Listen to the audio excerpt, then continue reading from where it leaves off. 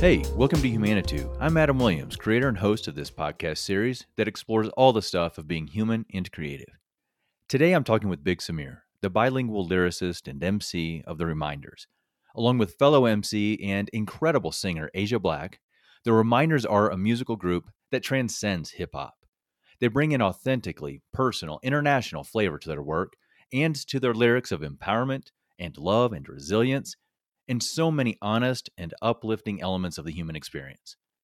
Samir and I talk about some of that journey, how they've shared stages and tours with so many likewise amazing and recognizable artists, and some of them being big influences on Samir's life, like Snoop Dogg, Rakim, Lauryn Hill, Nas, Mos Def, Big Boy, and on and on. Too many to list here now.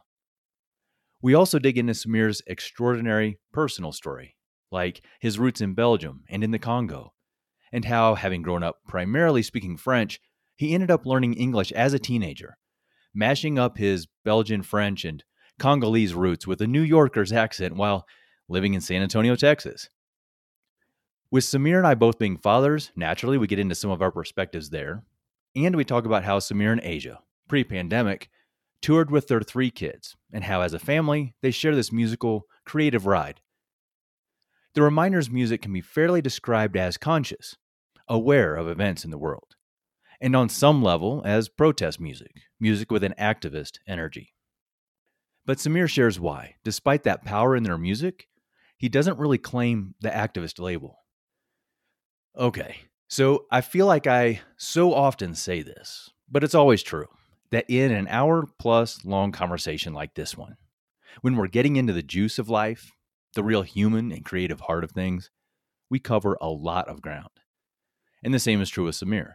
I didn't mention half the topics we flow through in this intro. But I feel like it's time to dig in and just let you find out for yourself. I mean, it's 75 minutes of such good conversation with Big Samir. So here we go.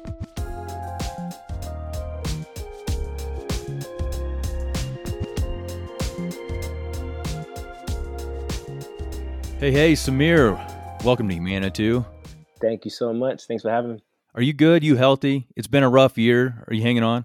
Yeah, I'm hanging on in there, man. I actually feel better than I've ever felt. Good. I can't And complain. Yeah, family? Everybody good? family's great. Everyone's healthy. Everyone's alive and kicking. Good. I want to start us off with asking you about a new song, your guys' newest song. When I say you guys, what I'm referring to, of course, is The Reminders. That's Yes, you, sir. that's your wife, Asia Black, Yep, partners in yep, the music, partners in life. And in that song, Asia sings, I've walked 10,000 miles, I can walk 10,000 miles more. And yep. the reason I kick us off with that is, man, we've gone through this year, and I'm just thinking this might be kind of an anthem to say, you know what, we've gone through it, but I'm feeling pretty strong. I can do this. Is that where you are right now? You feeling strong and optimistic for where we're headed? Absolutely. I think within this time we've learned so much. We've had time to reflect and also time to recharge and say, "Hey, I've gone through this. We've gone even through this period right now, and we can do so much better. Now we're recharged and we're ready to get at it. Even more."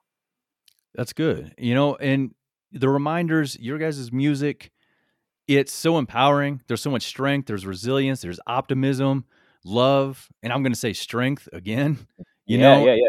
It's a lot of strength. and I'm just wondering if that's a vibe that you grew up with. Was that something that you were shown as a child? This is how you approach life, with this resilience and optimism. Definitely. I come from a single mother home, and watching my mother work however many jobs she had to at different times in her life, and watching her raise 3 kids on her own, and just always smiling through that process. Wow. It's something that I've applied in everything that I had to do, whether it be if I have to get a job, if I have to pass a test, if whatever obstacle that I have in life, it's like, okay, I can get through this. Man, life can be challenging enough. Being a parent definitely is challenging. Hmm. To go through all that, single mom, and keep that smile. Yeah, I can only try to imagine for how sure, strong of for a sure. message that is to you.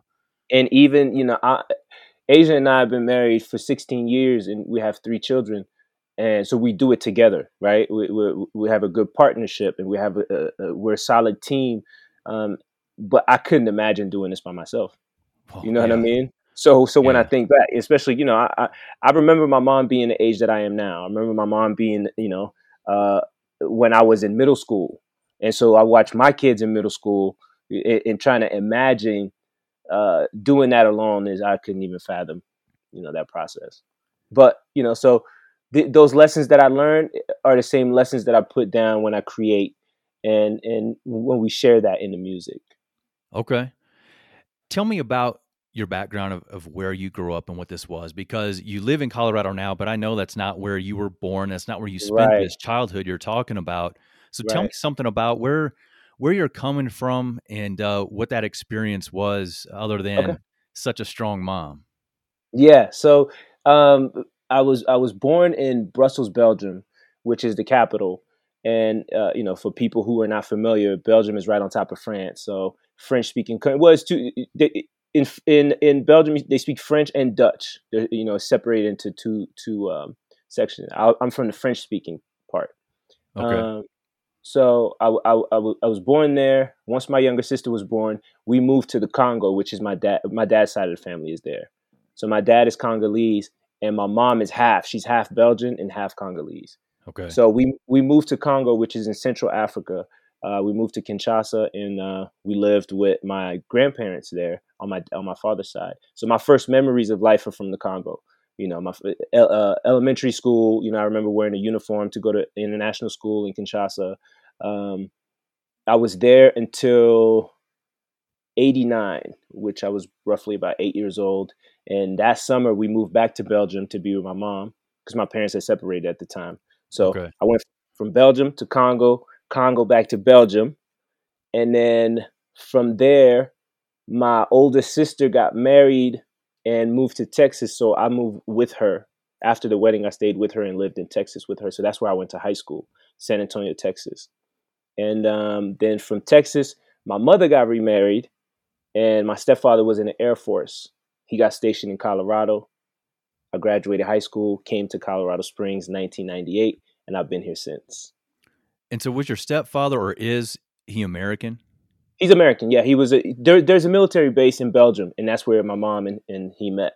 Okay, gotcha. Yeah, And yeah, that might sound like a strange question to some people, but I yeah. actually served 4 years in the Army myself, and that's Nice. where I learned you don't have to be American to be in our military services.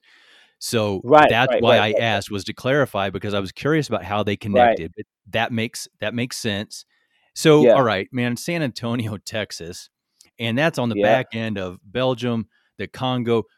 This is quite a mix of experiences, and I'm wondering a lot of things, I'm sure, but the first thing is, all right, your first memories were in the Congo, then you go back to Belgium. What is that sort of transition like from, different cultures and that whole thing? What was that a shock to yeah. you?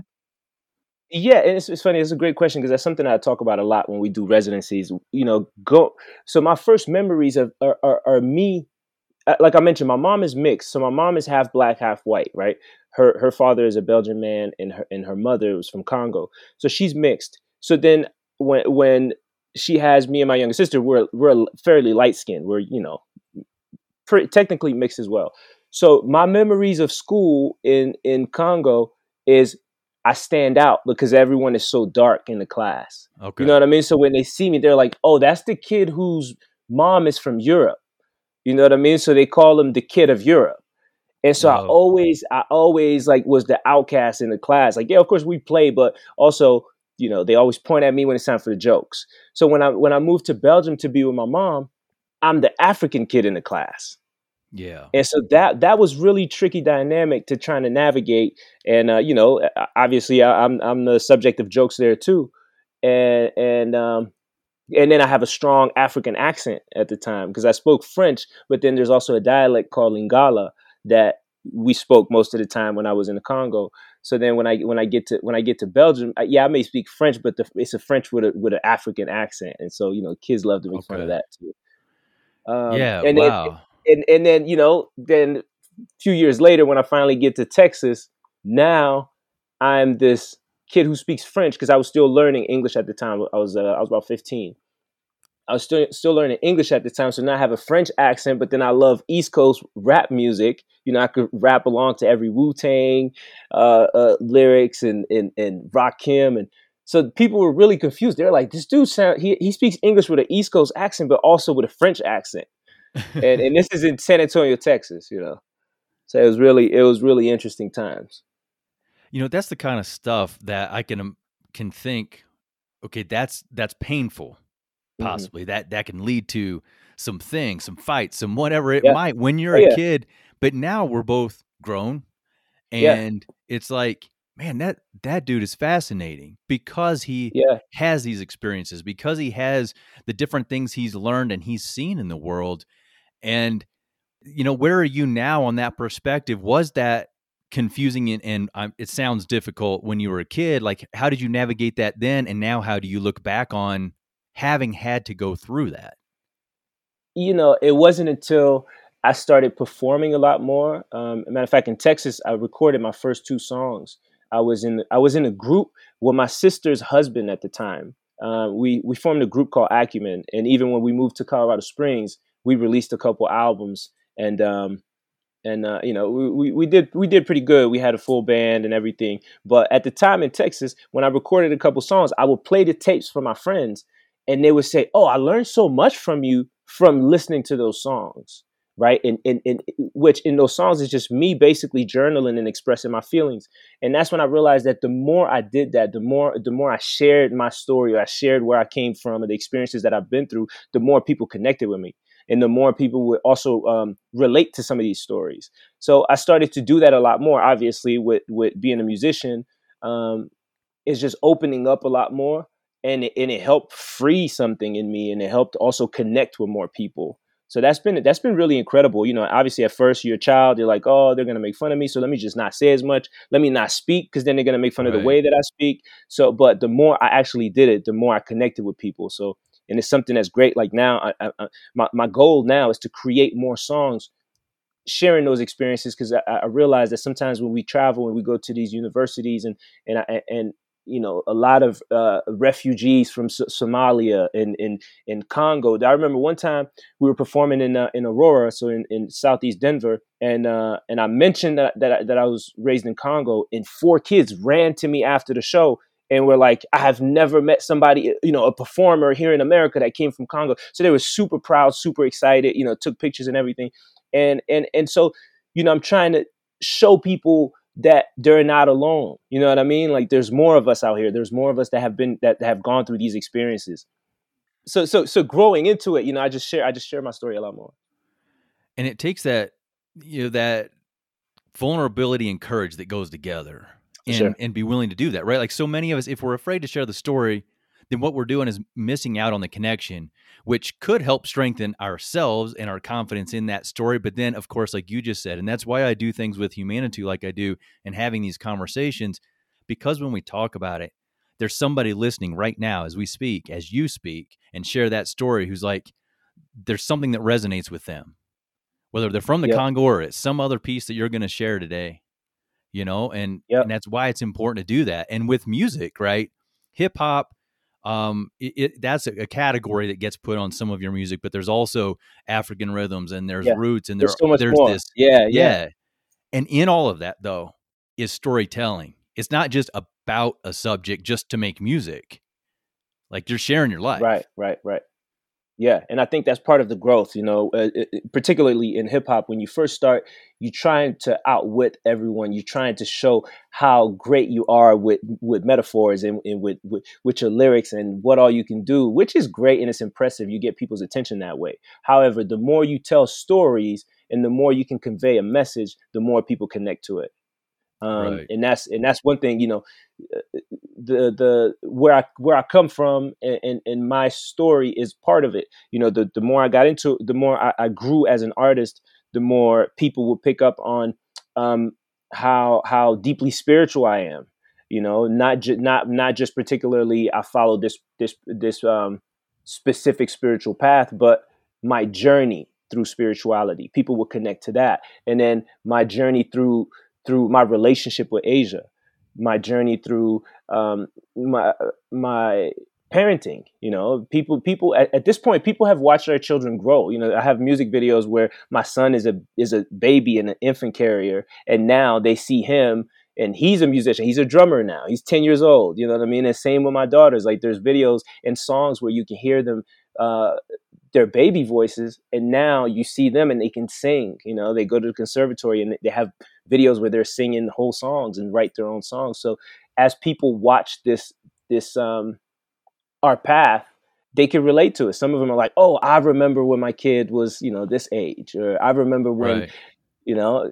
this time in parenting. So yeah, it's been great connecting with people and seeing what they gravitate towards from, what we put out in the world.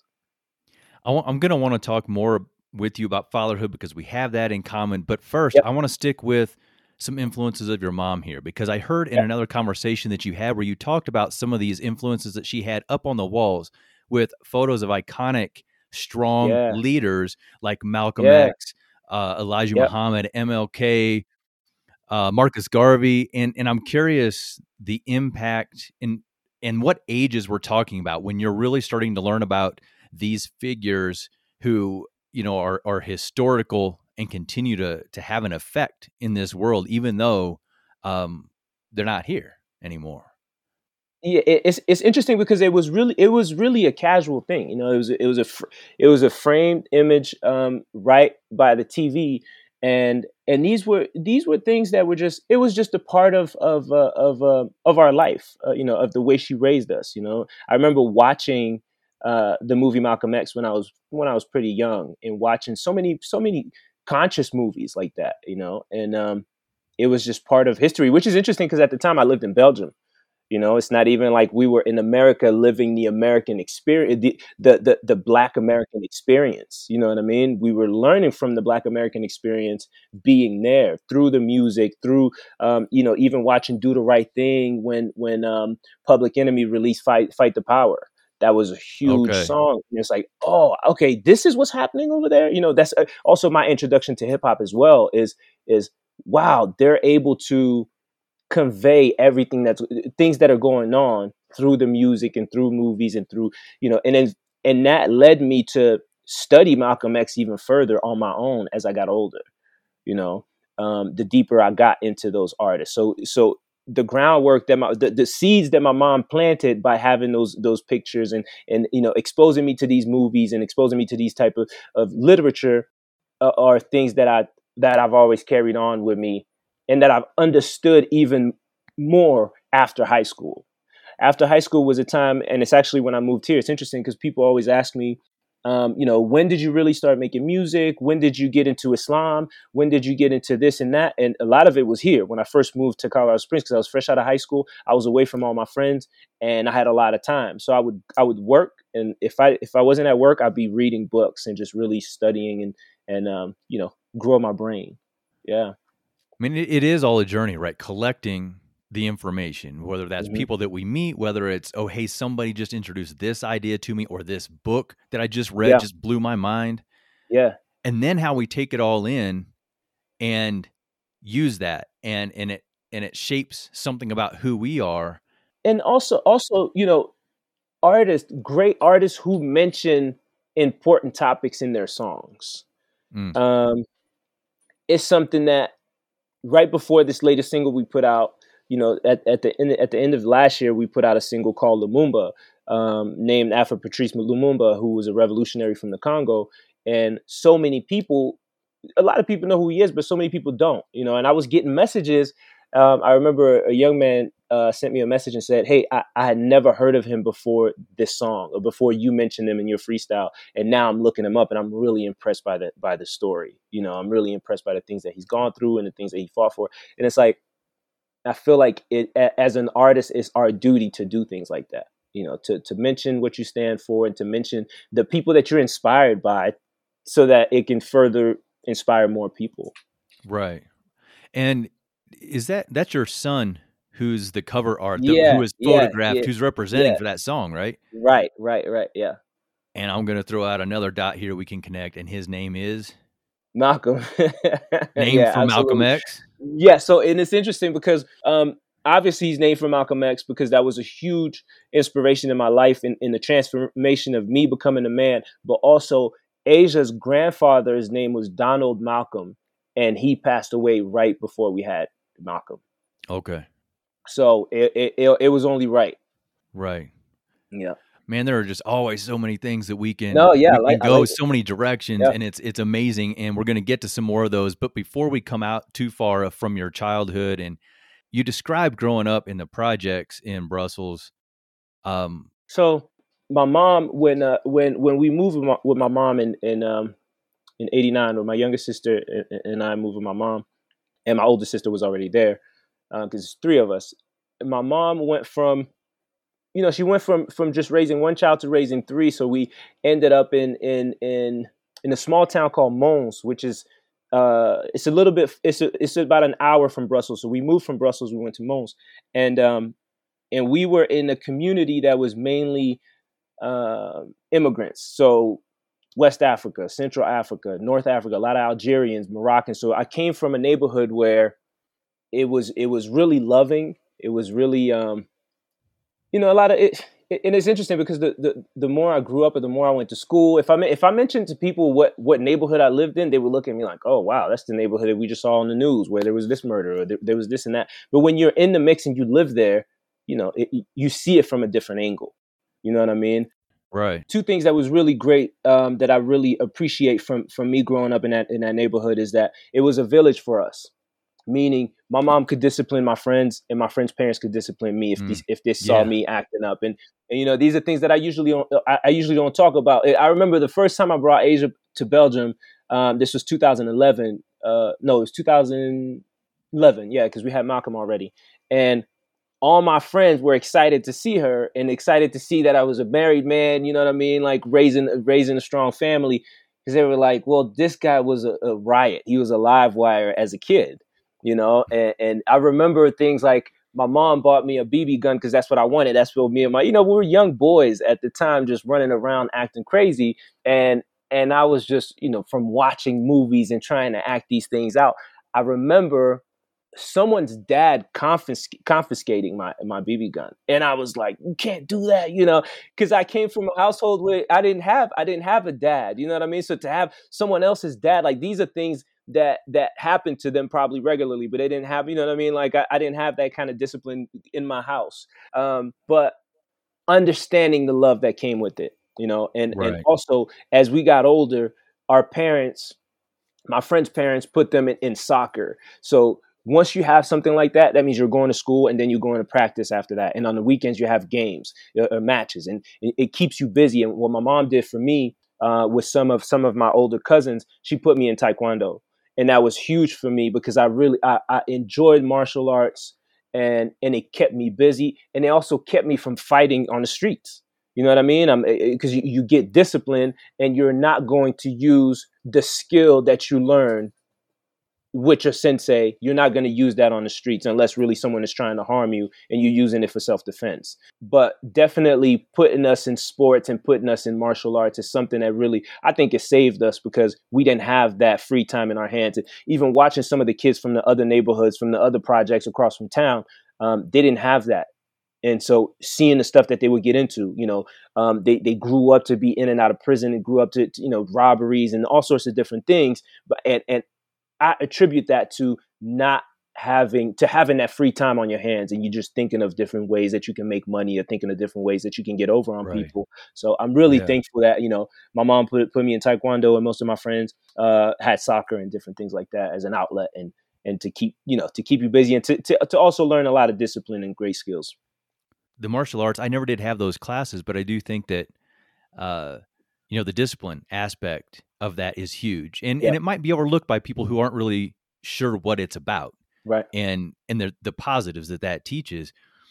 Again, we're both dads, Yep. and you just mentioned that you didn't really have a dad, at least for part of your childhood there, Right. and your mom was From working so hard and all that. And I'm just wondering about that experience, the impact of that on you, maybe what you missed most or wished most that he would have been there to provide if it wasn't discipline, maybe something else. Yeah, it's something that I never I never really thought about until I got older. Or Okay. one of the first time it hit me is, me and my friends were walking around, and we went to there was this American neighborhood about 10 minutes from where we lived. So a lot of people who worked on the military base, on the American military base, there was a neighborhood that they lived in that wasn't too far from us, and I knew a lot of kids there because I had gone to that school before. So one day we were walking through their neighborhood. It was like five or eight of us, and they, for some reason, they thought we were disrespecting them or we wanted to fight them. So they gathered like 20 of them and started following us, right? And you remember that age. You remember being that age and being so young that little things that would end up that would turn into a fight.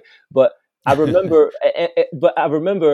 um, right before, because we used to go there a lot. So I have a lot of stories. Actually, I almost got two stories mixed up. But the one time we were in that neighborhood, and one kid got in a fight with another kid, and I remember hearing him say, "I'm gonna go get my dad." And Mm, once I heard that, I was like, wow, that, like, I couldn't do that. I couldn't tell right. anybody I'm gonna go get my dad, because I'm gonna go get my mom just does not sound the same. You know what I mean? And so it's like that's the first time that it really hit me, like, oh wow, I couldn't do that. I didn't even have a big brother. You know what I mean? I had an older sister and a younger sister.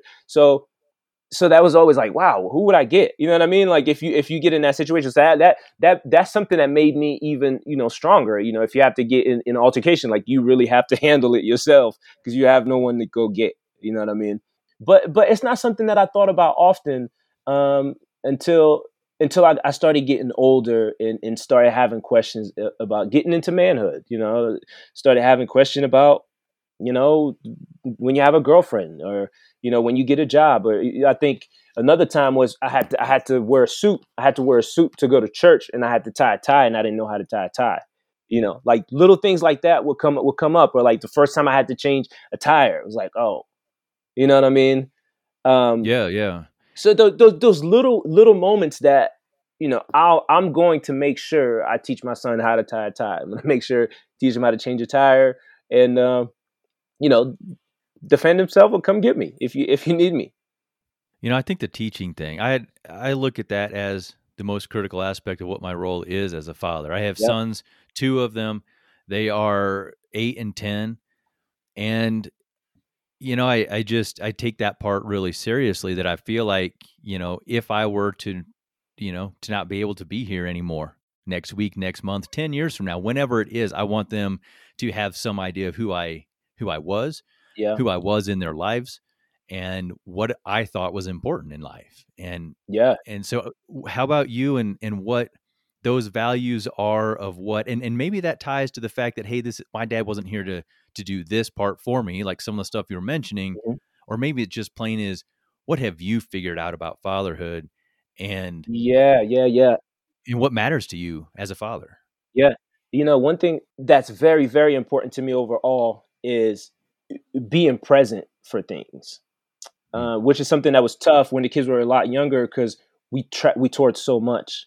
We would travel a lot, and sometimes it would get to a point where it's like, okay, you have to make a decision. Either you're going to accept this gig that's going to have you be out for a couple of days and then miss maybe a school play, which I'm fortunate we haven't had to miss too much, but that presence is huge. And a friend of mine posted a caption one day on a picture of him and his son that said presence over presence. So because a lot of parents are not able to be there so much, so then they make it up by just saying, hey, let me just take you out and buy you all this stuff, or here's a right. gift every time I see you. But being there to experience and witness things is huge. Like being there to watch your kids lose teeth. You know what I mean? Little things like that are very important. But another thing that's very important too is they watch. Our kids are watching us constantly, and that means the way you do everything, the way you speak to people, the way you carry yourself, the way you work. You know, you'd be surprised, man, how much they observe, but also the way you treat your spouse. Right. I know for my daughter that sets the ground for what to expect in life. You know what I mean? A healthy relationship. This is how a woman is supposed to be treated, or this is how someone should be talking to you. If they don't talk to you this way, it may be unhealthy to be in that kind of even friendship. You know, Right. so Well, any just kind of relationship, right? Because absolutely. it's like, whether that's a boss, a coworker, it's like, these are the lines of how you can respect me, talk Yep. to me respectfully, and this is how you need to not act with Yeah. me. And it Yeah. doesn't matter what the relationship is almost, but of course, some of those most important ones, Yeah. friendships and then partnerships with marriage or whatever kind it is, absolutely. You got to set firm and healthy boundaries too, before people cross them, and you start to have unhealthy relationships. Yeah, I think that's a challenge for all of us, Oh coming up and yeah. trying to figure out, well, how do I set that boundary? Yeah. How am I Yeah. nice enough, but not Yeah. too nice, but not too harsh and too quick to jump on it? And yeah, you mentioned touring, so as with the Mhm. reminders and things, Yep. and that really at some point here became a family affair, didn't it? I mean, the kids started going It did. on the Yeah. road into performances. Tell me about that because It to did. me, that's just such a not unique necessarily in the sense of as if you were the only group on the planet and the only family on the planet that does this, but it still is pretty extraordinary. Yeah, and the thing is, when the whole our whole the reminders was never something that we planned, like, hey, you know what, we're gonna get together and we're gonna be the super group that's also a family, and it was never planned like that.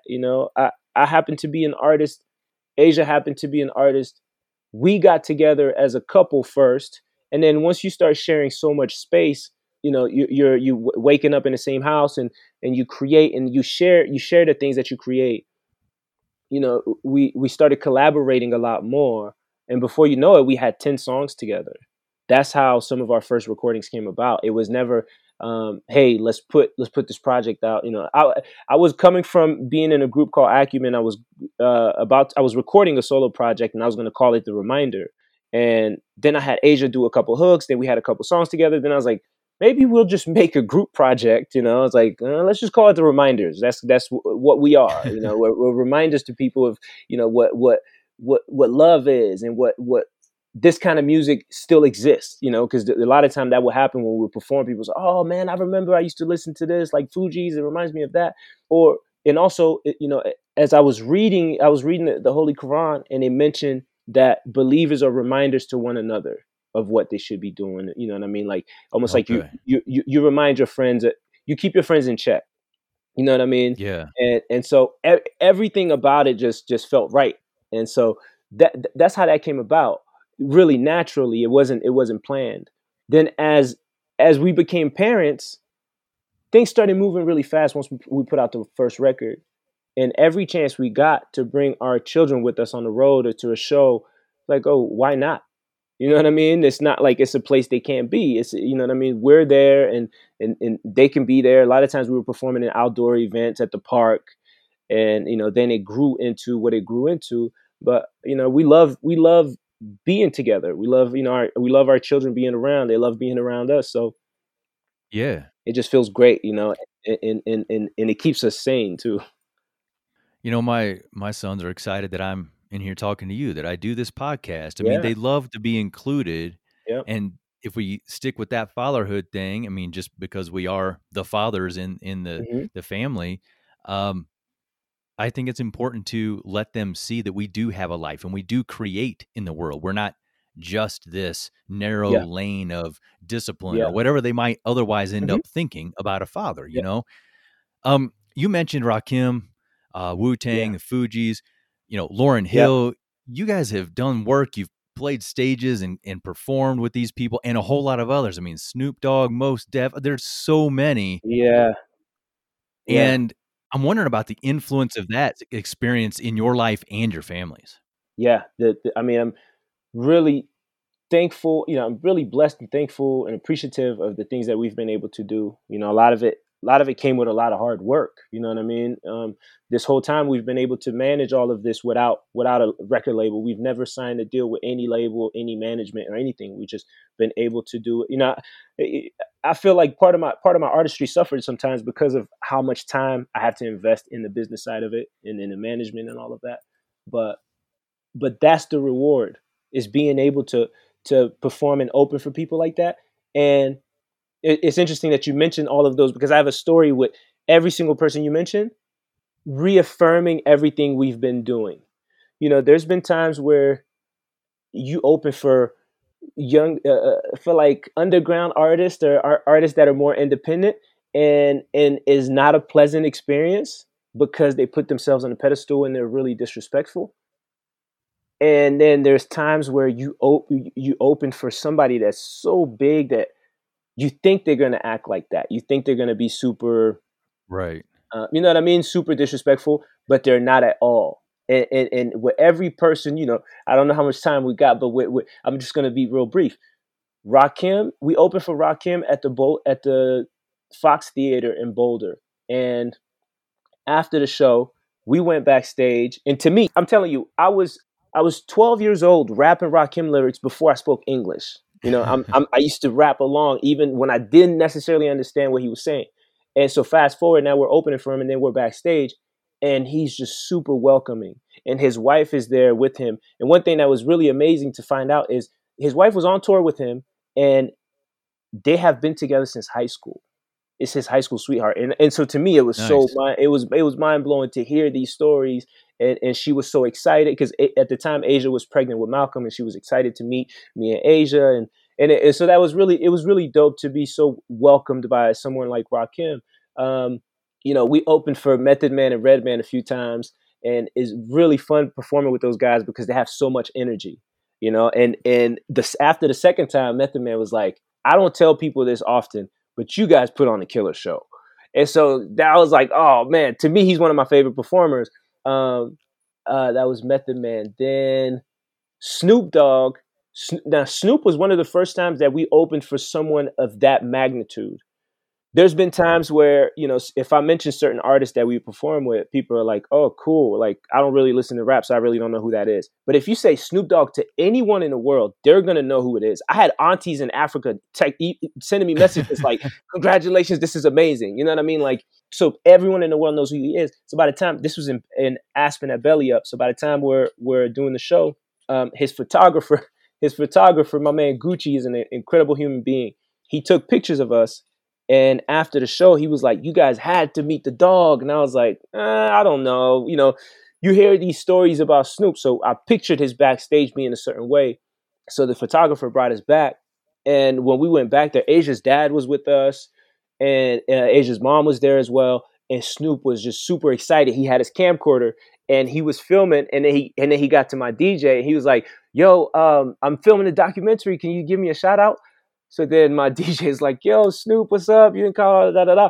And then he's like, "Can you give me a shout out?" And Snoop was like, "Of course." So he shut his camcorder off, and then from there he was just so accepting of us. Like, he asked for a CD, he put it on right away, and the photographer was telling him about the show. He was like, "What?" The photographer was like, "They're spiritual people. They're a family. They can kill the stage." And Snoop was like, "Man, I want to hear this." And then he started telling us.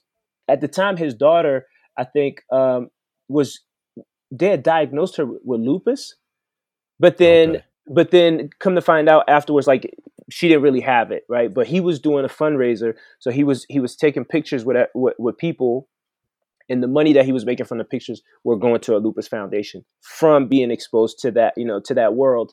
And he started talking to Asia's dad, and he was like, I really admire the fact that you're here with your daughter at this show. You got to keep family close. And his wife was there, his cousin Das from the Dog Pound. It was just really amazing to be in this room again. Snoop is a person I listen to. I remember that was some of the lyrics that when I sang along to, my mom would look at me like, yeah, you can't sing those lyrics. You know what I mean? Um, Right. Yeah. and then here we are. And then Lauryn Hill definitely is my top 5 artist of all time, and Asia as well. Asia looks up to Lauryn Hill so much. So by the time we opened for her in Boulder, um, we ended up doing the Denver date, and on the Denver date, she said, "Hey, what are you guys doing the next couple of weeks? I'd love to take you on tour with me." And so that tour changed our life, and then now to the point where now we're friends. Our kids are friends. Our daughter is the same age as one of her daughters in their FaceTime, and they're talking on the phone all the time, and it's just amazing. And I think it's from the time we spent in Aspen. We did 2 shows in Aspen. It was around Christmas 2 years ago, and we got to spend a lot of time with Lauryn Hill, just hanging out in the hotel lobby talking all night, and then we all went tubing the next day.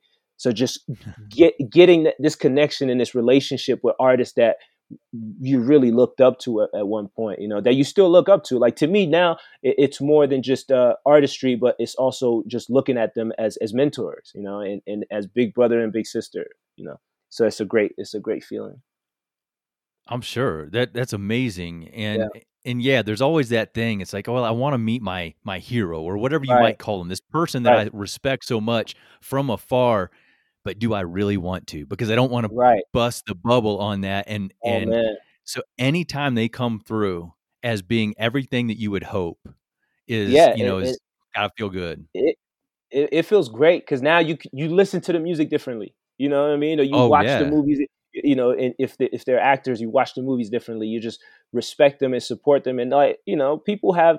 So whenever people want to talk bad about those artists, I'm like, nope, not around me. You can't do that around me. But again, then there are some artists that people love that are just not good people. You're a great artist, you're a great musician, but as a person, I don't want to be around you. And yeah. You mentioned Snoop's reach, and I came up in high school and stuff listening to him too, Yeah. and I mean, white kid in small town, rural, vanilla Midwest. I mean, that's Yeah. that's a far reach from Compton and Long Beach and stuff like that. Where Yeah. he's Yeah. rapping about. But to me, the biggest signal of how big his reach was is in more recent years when he's partnering with Martha Stewart, right?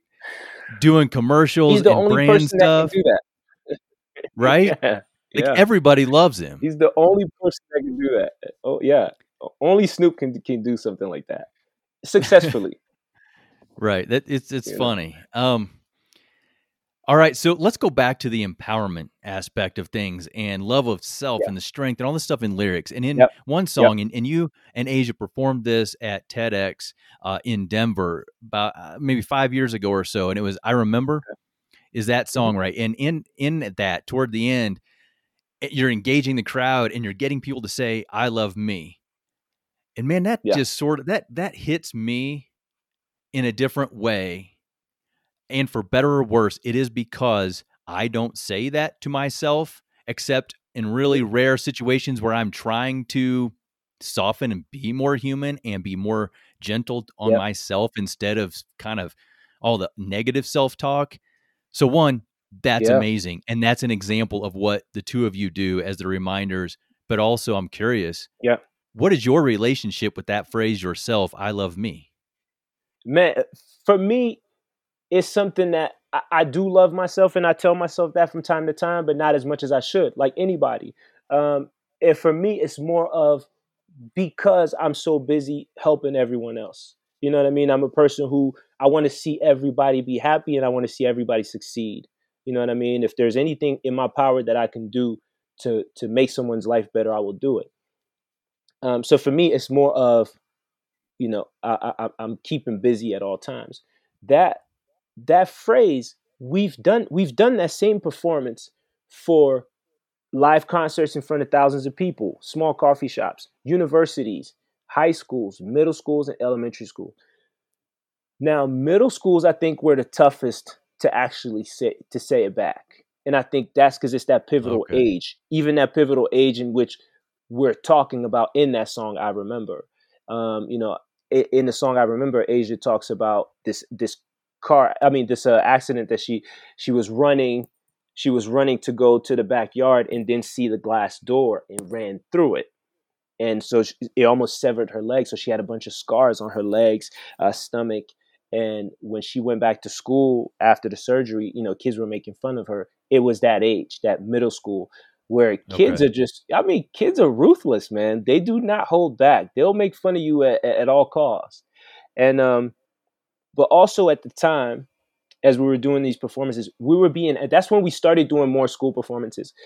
We did a performance at our children's elementary at the time, and then the district principal invited us to one of the middle school and one of the high schools because of the suicide rate in Colorado Springs. And that was just heartbreaking. Okay. Is the more we went Yeah. into these schools and we would hear these stories, and it was just really heartbreaking. So we made it a point to speak up about it, to empower these kids because of what they deal with. with one another, because of what they deal with when they go home. There's just so many issues nowadays that if we can provide a little joy, a little peace, a little upliftment, we were going to do that as much as we could. I love it. I love it. And, I think about those kids, of course, need that, but we all do, right? Oh And yeah. that's why Oh it yeah. resonates. Oh We yeah. all need to be in whatever form. If it's not so direct as I love me, Yeah. I mean, we got to find some way to show ourselves, to say that to ourselves, because, as I've had in a couple of conversations recently on the podcast, we're talking about operating out of fear or Hmm. love. And as one of my friends, her name is Jessica Patterson. She's a spiritual teacher, a writer, teacher of yoga. And as she says, you're either acting from a place of love or Hmm. you're acting out of a need for love, Yeah. right? It's very true. Fear and love. And we all need to be able to say, I love me, and not be just That's right. afraid to say that because of all the That's things right. that we think are so wrong and broken. And Yeah. your all's music, man, you're speaking to all this stuff. I already mentioned how we've got the mix, like true Yeah. international, authentic mix of you Yep. and Yep. hip hop Yep. and African rhythms and roots and all this Yep. stuff. And Yeah. maybe we've already hit on this, but my question at the end of this here is how did you come to this sense of yourself as an artist and musically, the two of you and Asia together, that this is how we're going to put out Yep. this groove, and this is the type of strength we want to show and encourage? You know, I think part of it is just experiences. The more we travel, the more we got exposed to. First of all, growing up, we were exposed to R&B, classic rock, hip hop, reggae. Both our household had all of those. Jazz. So it was musically we're influenced by everything. And but as we traveled, in 2010, we went to Morocco for the first time with the State Department and got to perform at festivals and also collaborate with Moroccan musicians.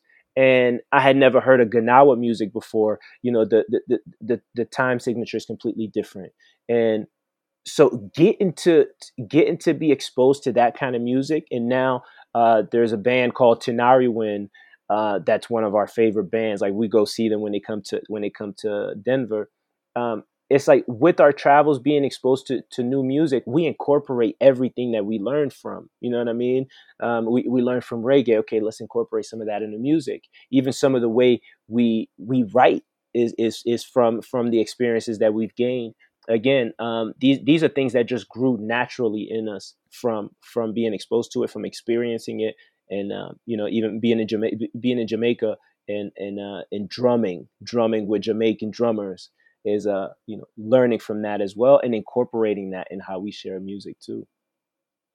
I'm thinking of George Harrison from the Hmm. Beatles, right? Yep. And Yep. when after they had gone to India and they spent their time on this sort of spiritual retreat thing, but then it also was stirring these creative juices. And Yeah. then Harrison in particular comes back and he's playing, the music that he brought back with him that got into him Yep. while they were there. And it's Yep. just, we all are that mix of everything. And so that's an encouragement, right? That people go out and have more experiences.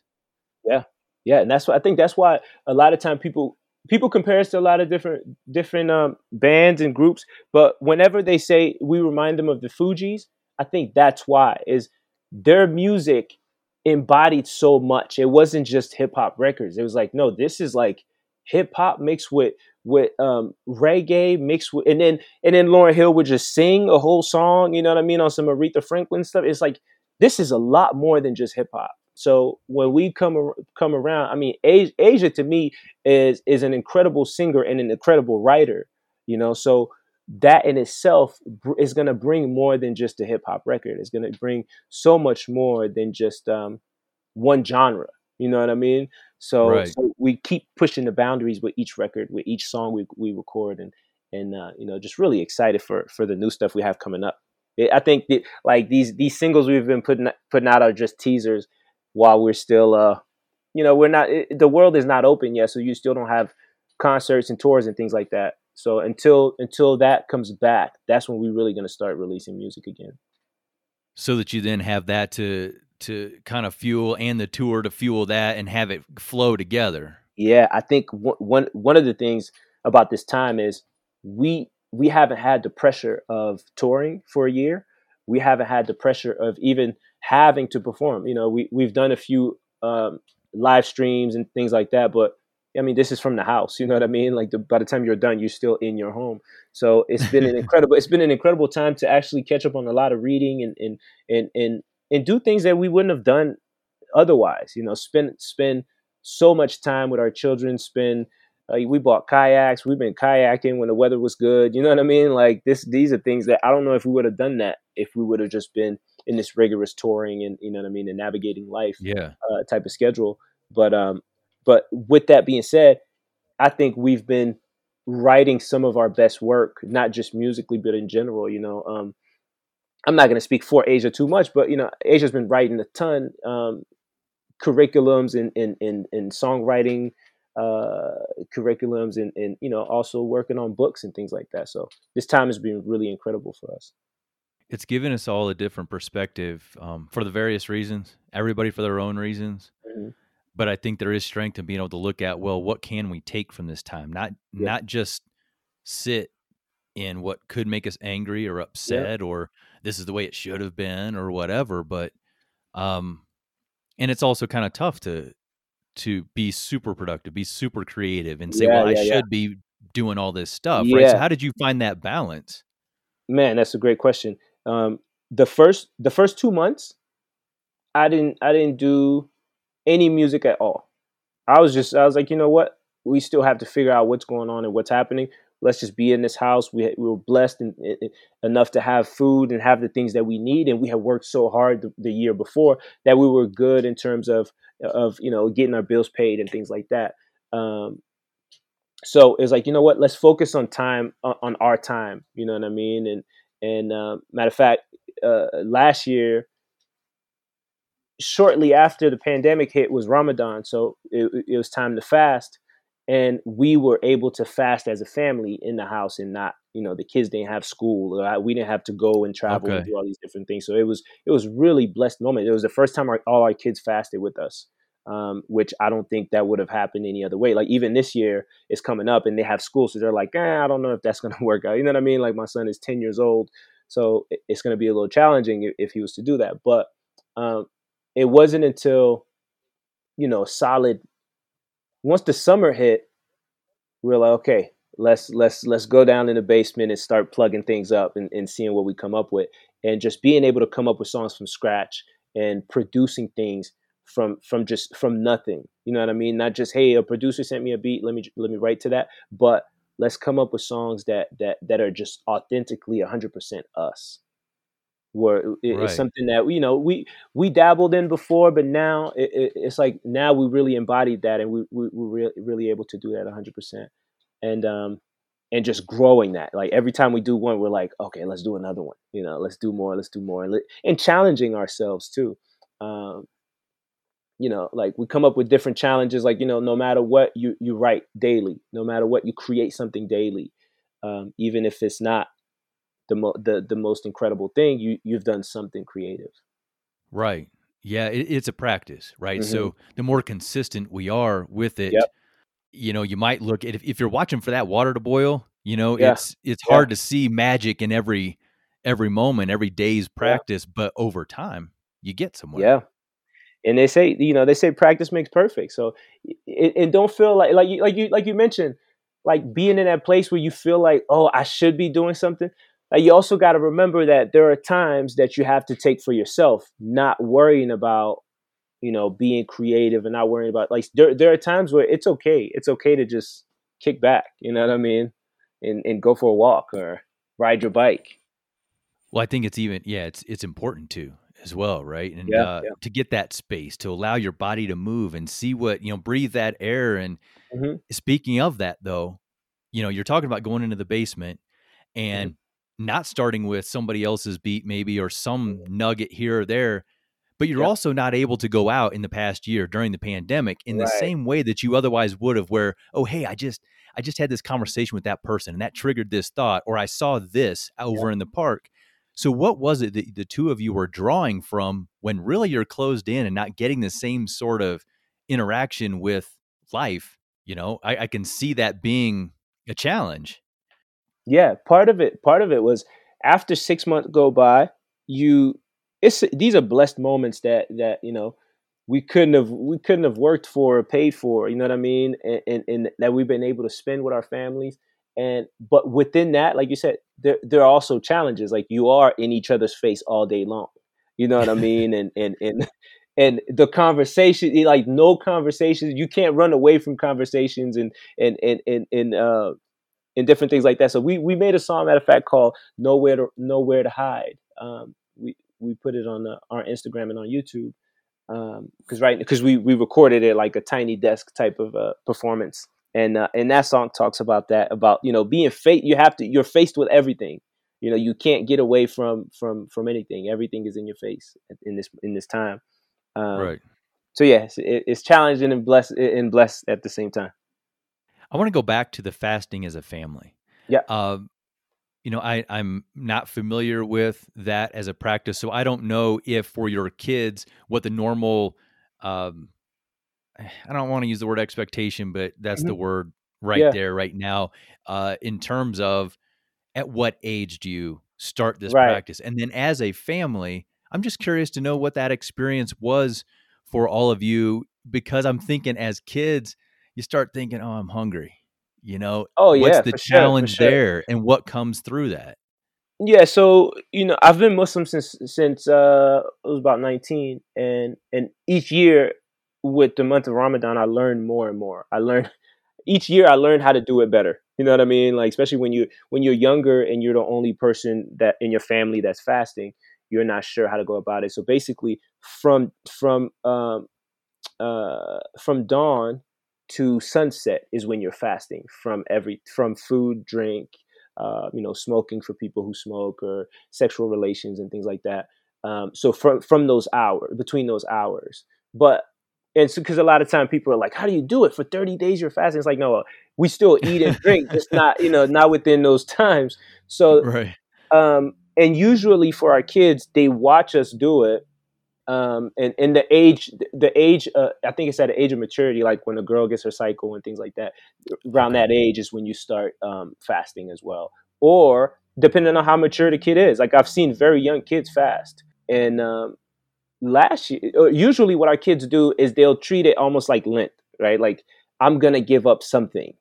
I'm gonna fast from my phone. Okay. You know what I mean? Or I'm like they've tried different things over the years just in solidarity with us. Or I'm just going to eat like breakfast, lunch, dinner, but not snack out of control throughout the day. Little things like that, just to understand the sacrifice and to feel what it feels like to be hungry. Because part of it is you're gonna be hungry, and the mind state that you're in when you're in that place. You know what I mean? Yeah. What Yeah. what do you do with your time during Ramadan? We're always focused because you're not just going to walk around just eating and just doing whatever it is you want. So you're really focused about how you spend your time.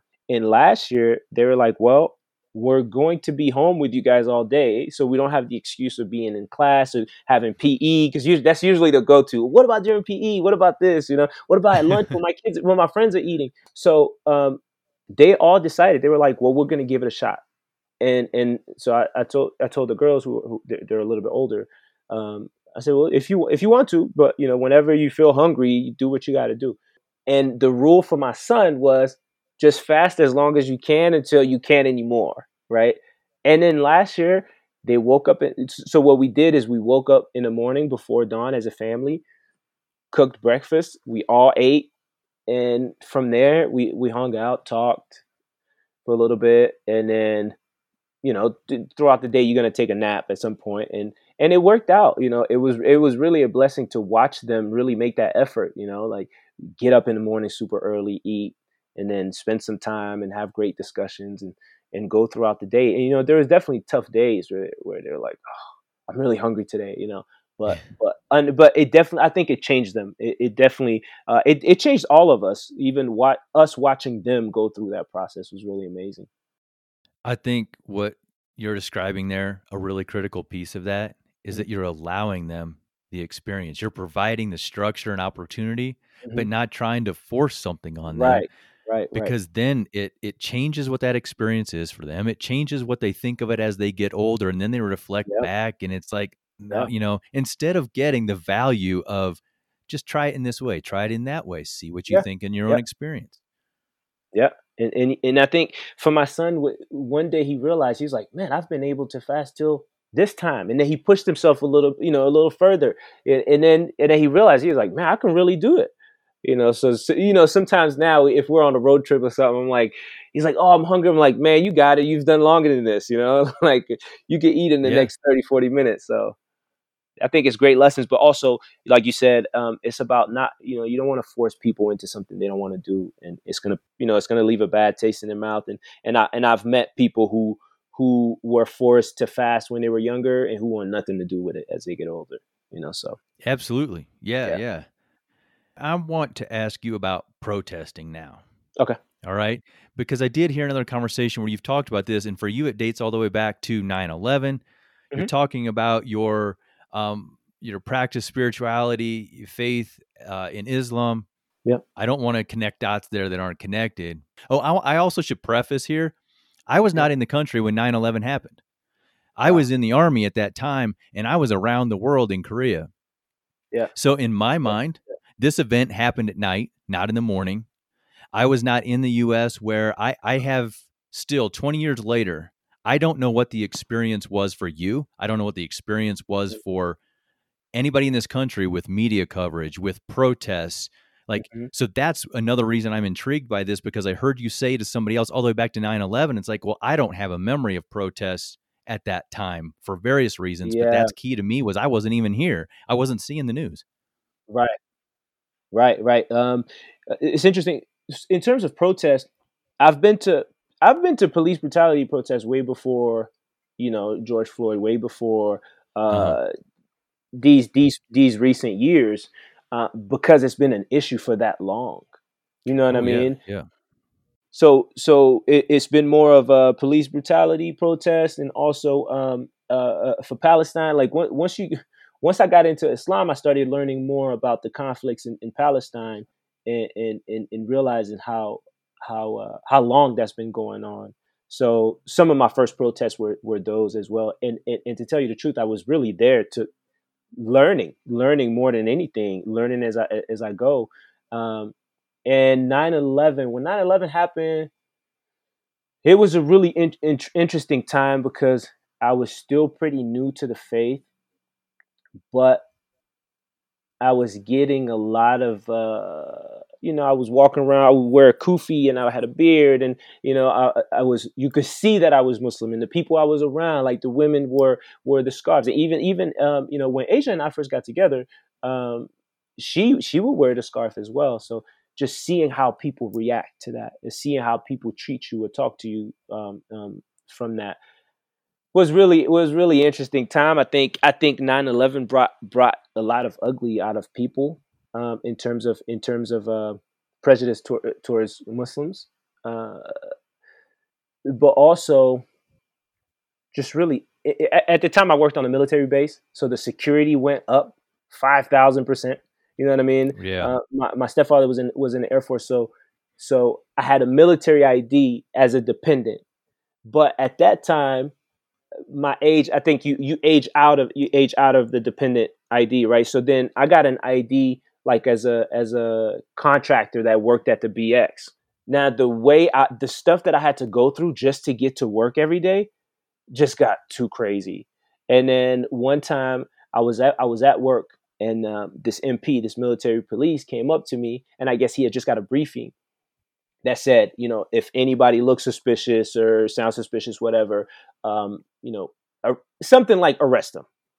So I'm at work, I'm selling sneakers at the BX, and this guy, and I've known this guy a very long time because he knows my mom, da da da, and he comes in and he's grabbing me and pretending to arrest me.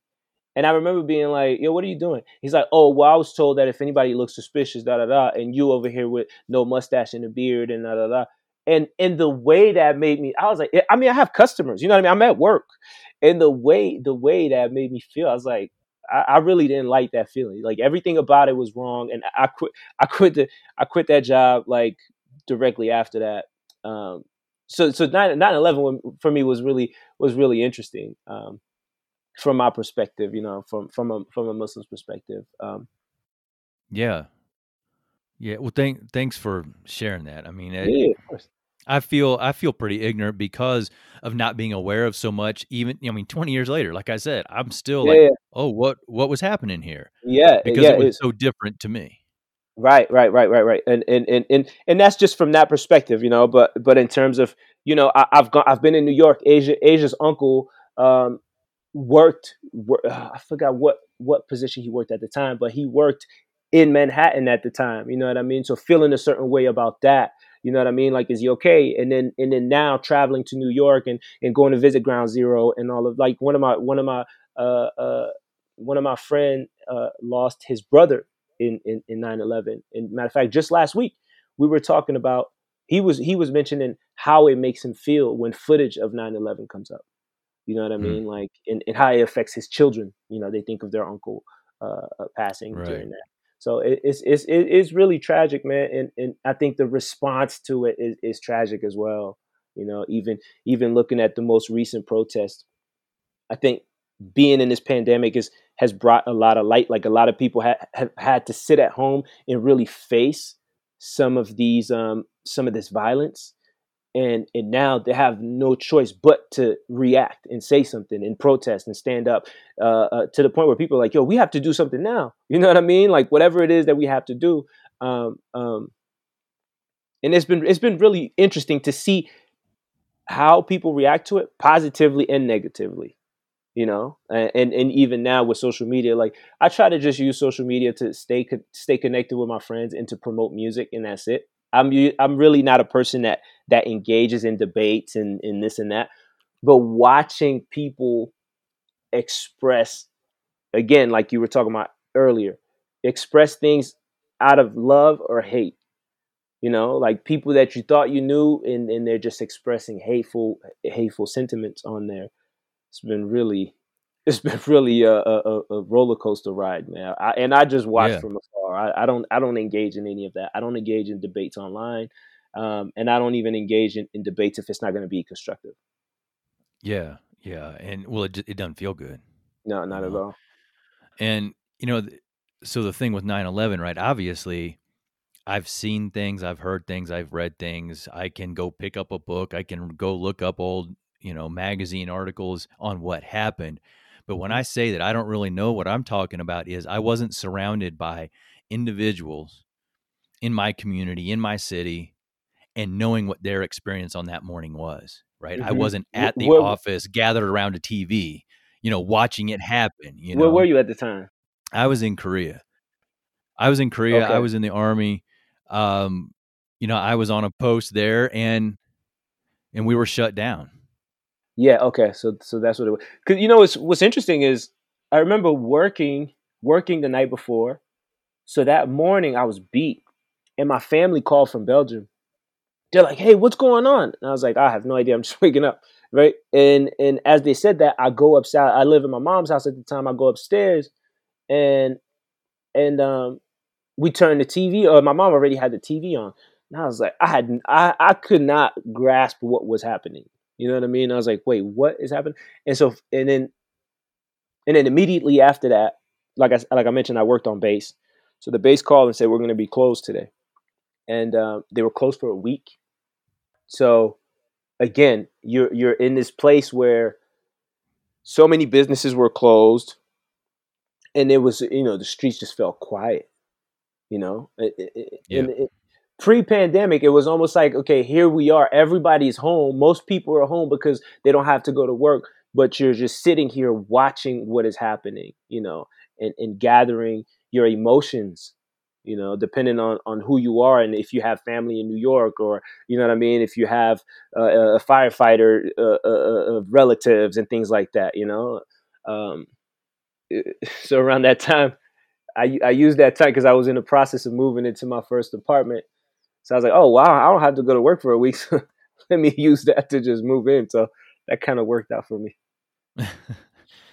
So this all came up because of the idea of protesting, and I know that you have this history. I don't know that I've heard you use the word activist or activism, but Hmm. I mean, is if that's I'm gonna tell you why. appropriate? Yeah, Okay, and there's a lot of themes in our music that would make us conscious artists and activists. Like, the reason I never use that term is because I've seen what an activist does. It's a full time thing. It's not a part time. And I see artists who are part time activists and part time. Like, I can play. I do play the part of an activist from time to time. It's just not what I do full time. So I don't feel. I never feel right calling myself that.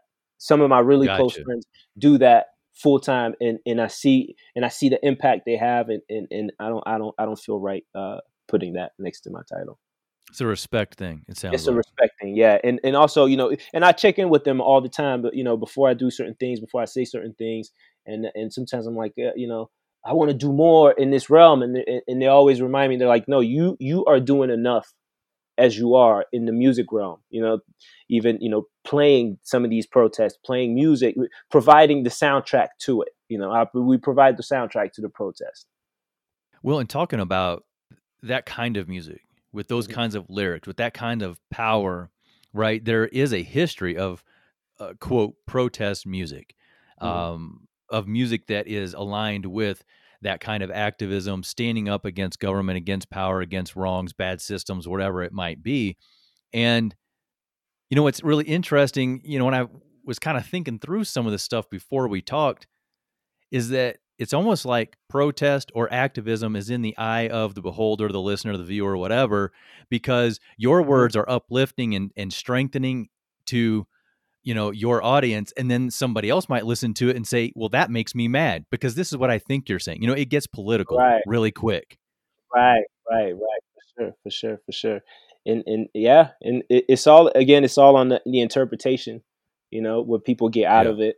Um, and that's when you just focus on your intention. What I meant by Yeah. saying this, or what I meant by doing this, um, and just playing your position. Yeah, it's, man, being So, a public figure is tricky, man, because people are gonna have their opinions on the things that you do and the things that you say.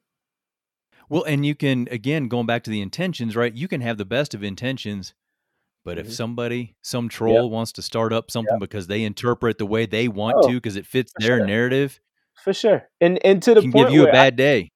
there to the point where there are people, I know artists who refuse to do interviews, and who refuse to do certain things, or who refuse to look online, period, because they don't want to see those comments and things like that. Somebody may listen to this interview and this podcast and say, oh, that's how he feels, or that's this what he used to do, you know what I mean, and just take something like out of this whole hour plus conversation. You're going to take the one thing you disagree with to blow it out of proportion. And there are some people who live for that. Yep. Yeah. So, hey, we're going to head toward winding down, but before we Yeah. get there, man, I know you got a 40th birthday coming up in a few Yes. days. And Yes. one, congratulations. It's a Thank milestone, it's you. a big one. Thank you. I'm wondering what the view is from there. Now, I'll have to say, I mean, I am a few years older than you. I've already crossed this milestone, Nice. but I want your take on just what you're seeing about your life and how far you've come from all these things we've talked about and what you're doing in the world and man, hitting 40. What does it feel like to you? Yeah, man, I feel great, to tell you the truth, man. I feel physically great. I feel mentally and spiritually great, and I have a great. I'm thankful for the relationship I have with my mother. We're doing great. We're communicating regularly. And what I mean by that is, there's times as a man where you go through where you, not, maybe not everyone, but I've gone through times where I would just kind of, oh, I have this and that going on, I'll get to it, I'll call mom when I'll call mom Right. tomorrow, or but I'm making it a point to communicate regularly, and to see her as much as I can. She has a great relationship with my children.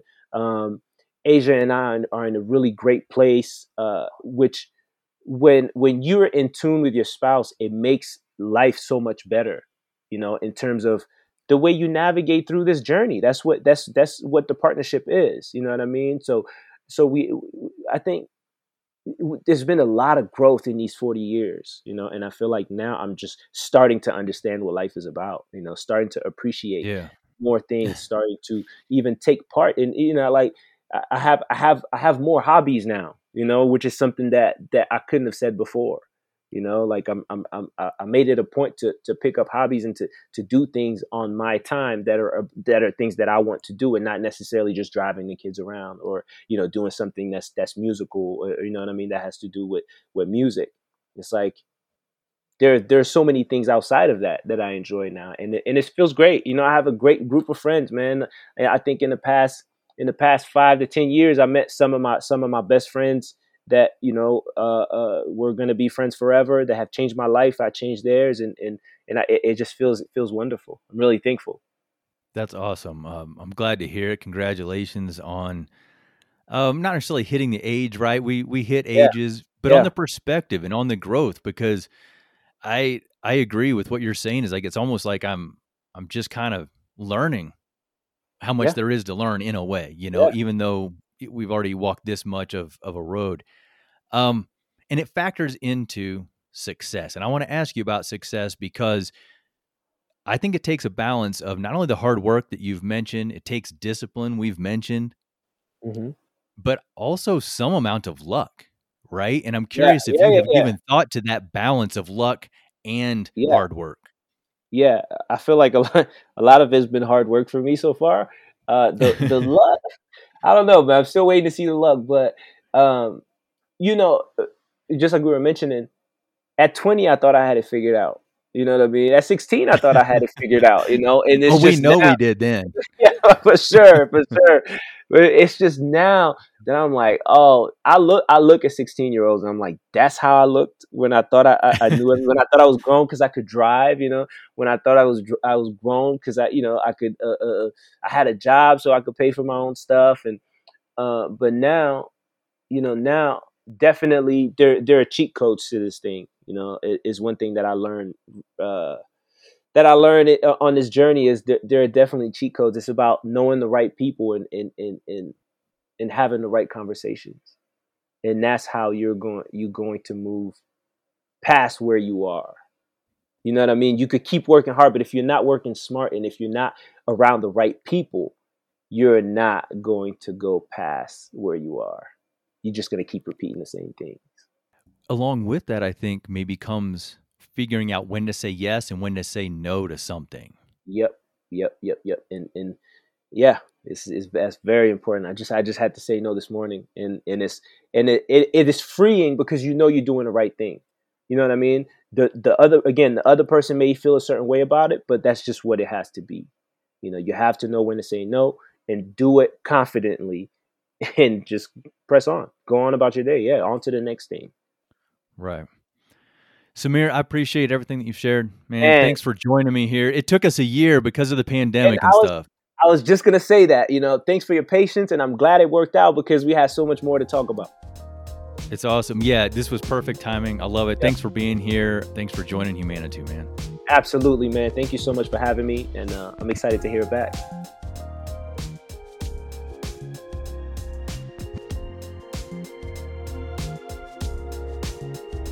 So that was my conversation with MC and one half of the duo, The Reminders, Big Samir. You can learn more about Big Samir and references made throughout this conversation in the show notes published with relevant links and an episode transcript on the website at humanity.com. You also can connect with Samir and his work at theremindersmusic.com and on the usual social media channels. It's at The Reminders on Instagram, Twitter, and Facebook. And you can easily find The Reminders on YouTube, SoundCloud, and Spotify too. If you appreciate what you've just listened to today, I'd appreciate you taking a moment to rate and review the Humanity Podcast on your podcast player, if it's one that has that functionality. And you're spreading the word on your social media pages and by word of mouth with your family and friends and coworkers and the mailman and the UPS woman and the neighbor's dog and anywhere and everywhere, okay? Because together we can build a more creative, thoughtful, and in a light shining kind of world. I'm Adam Williams, creator and host of the Humanity Podcast. Thanks for being here.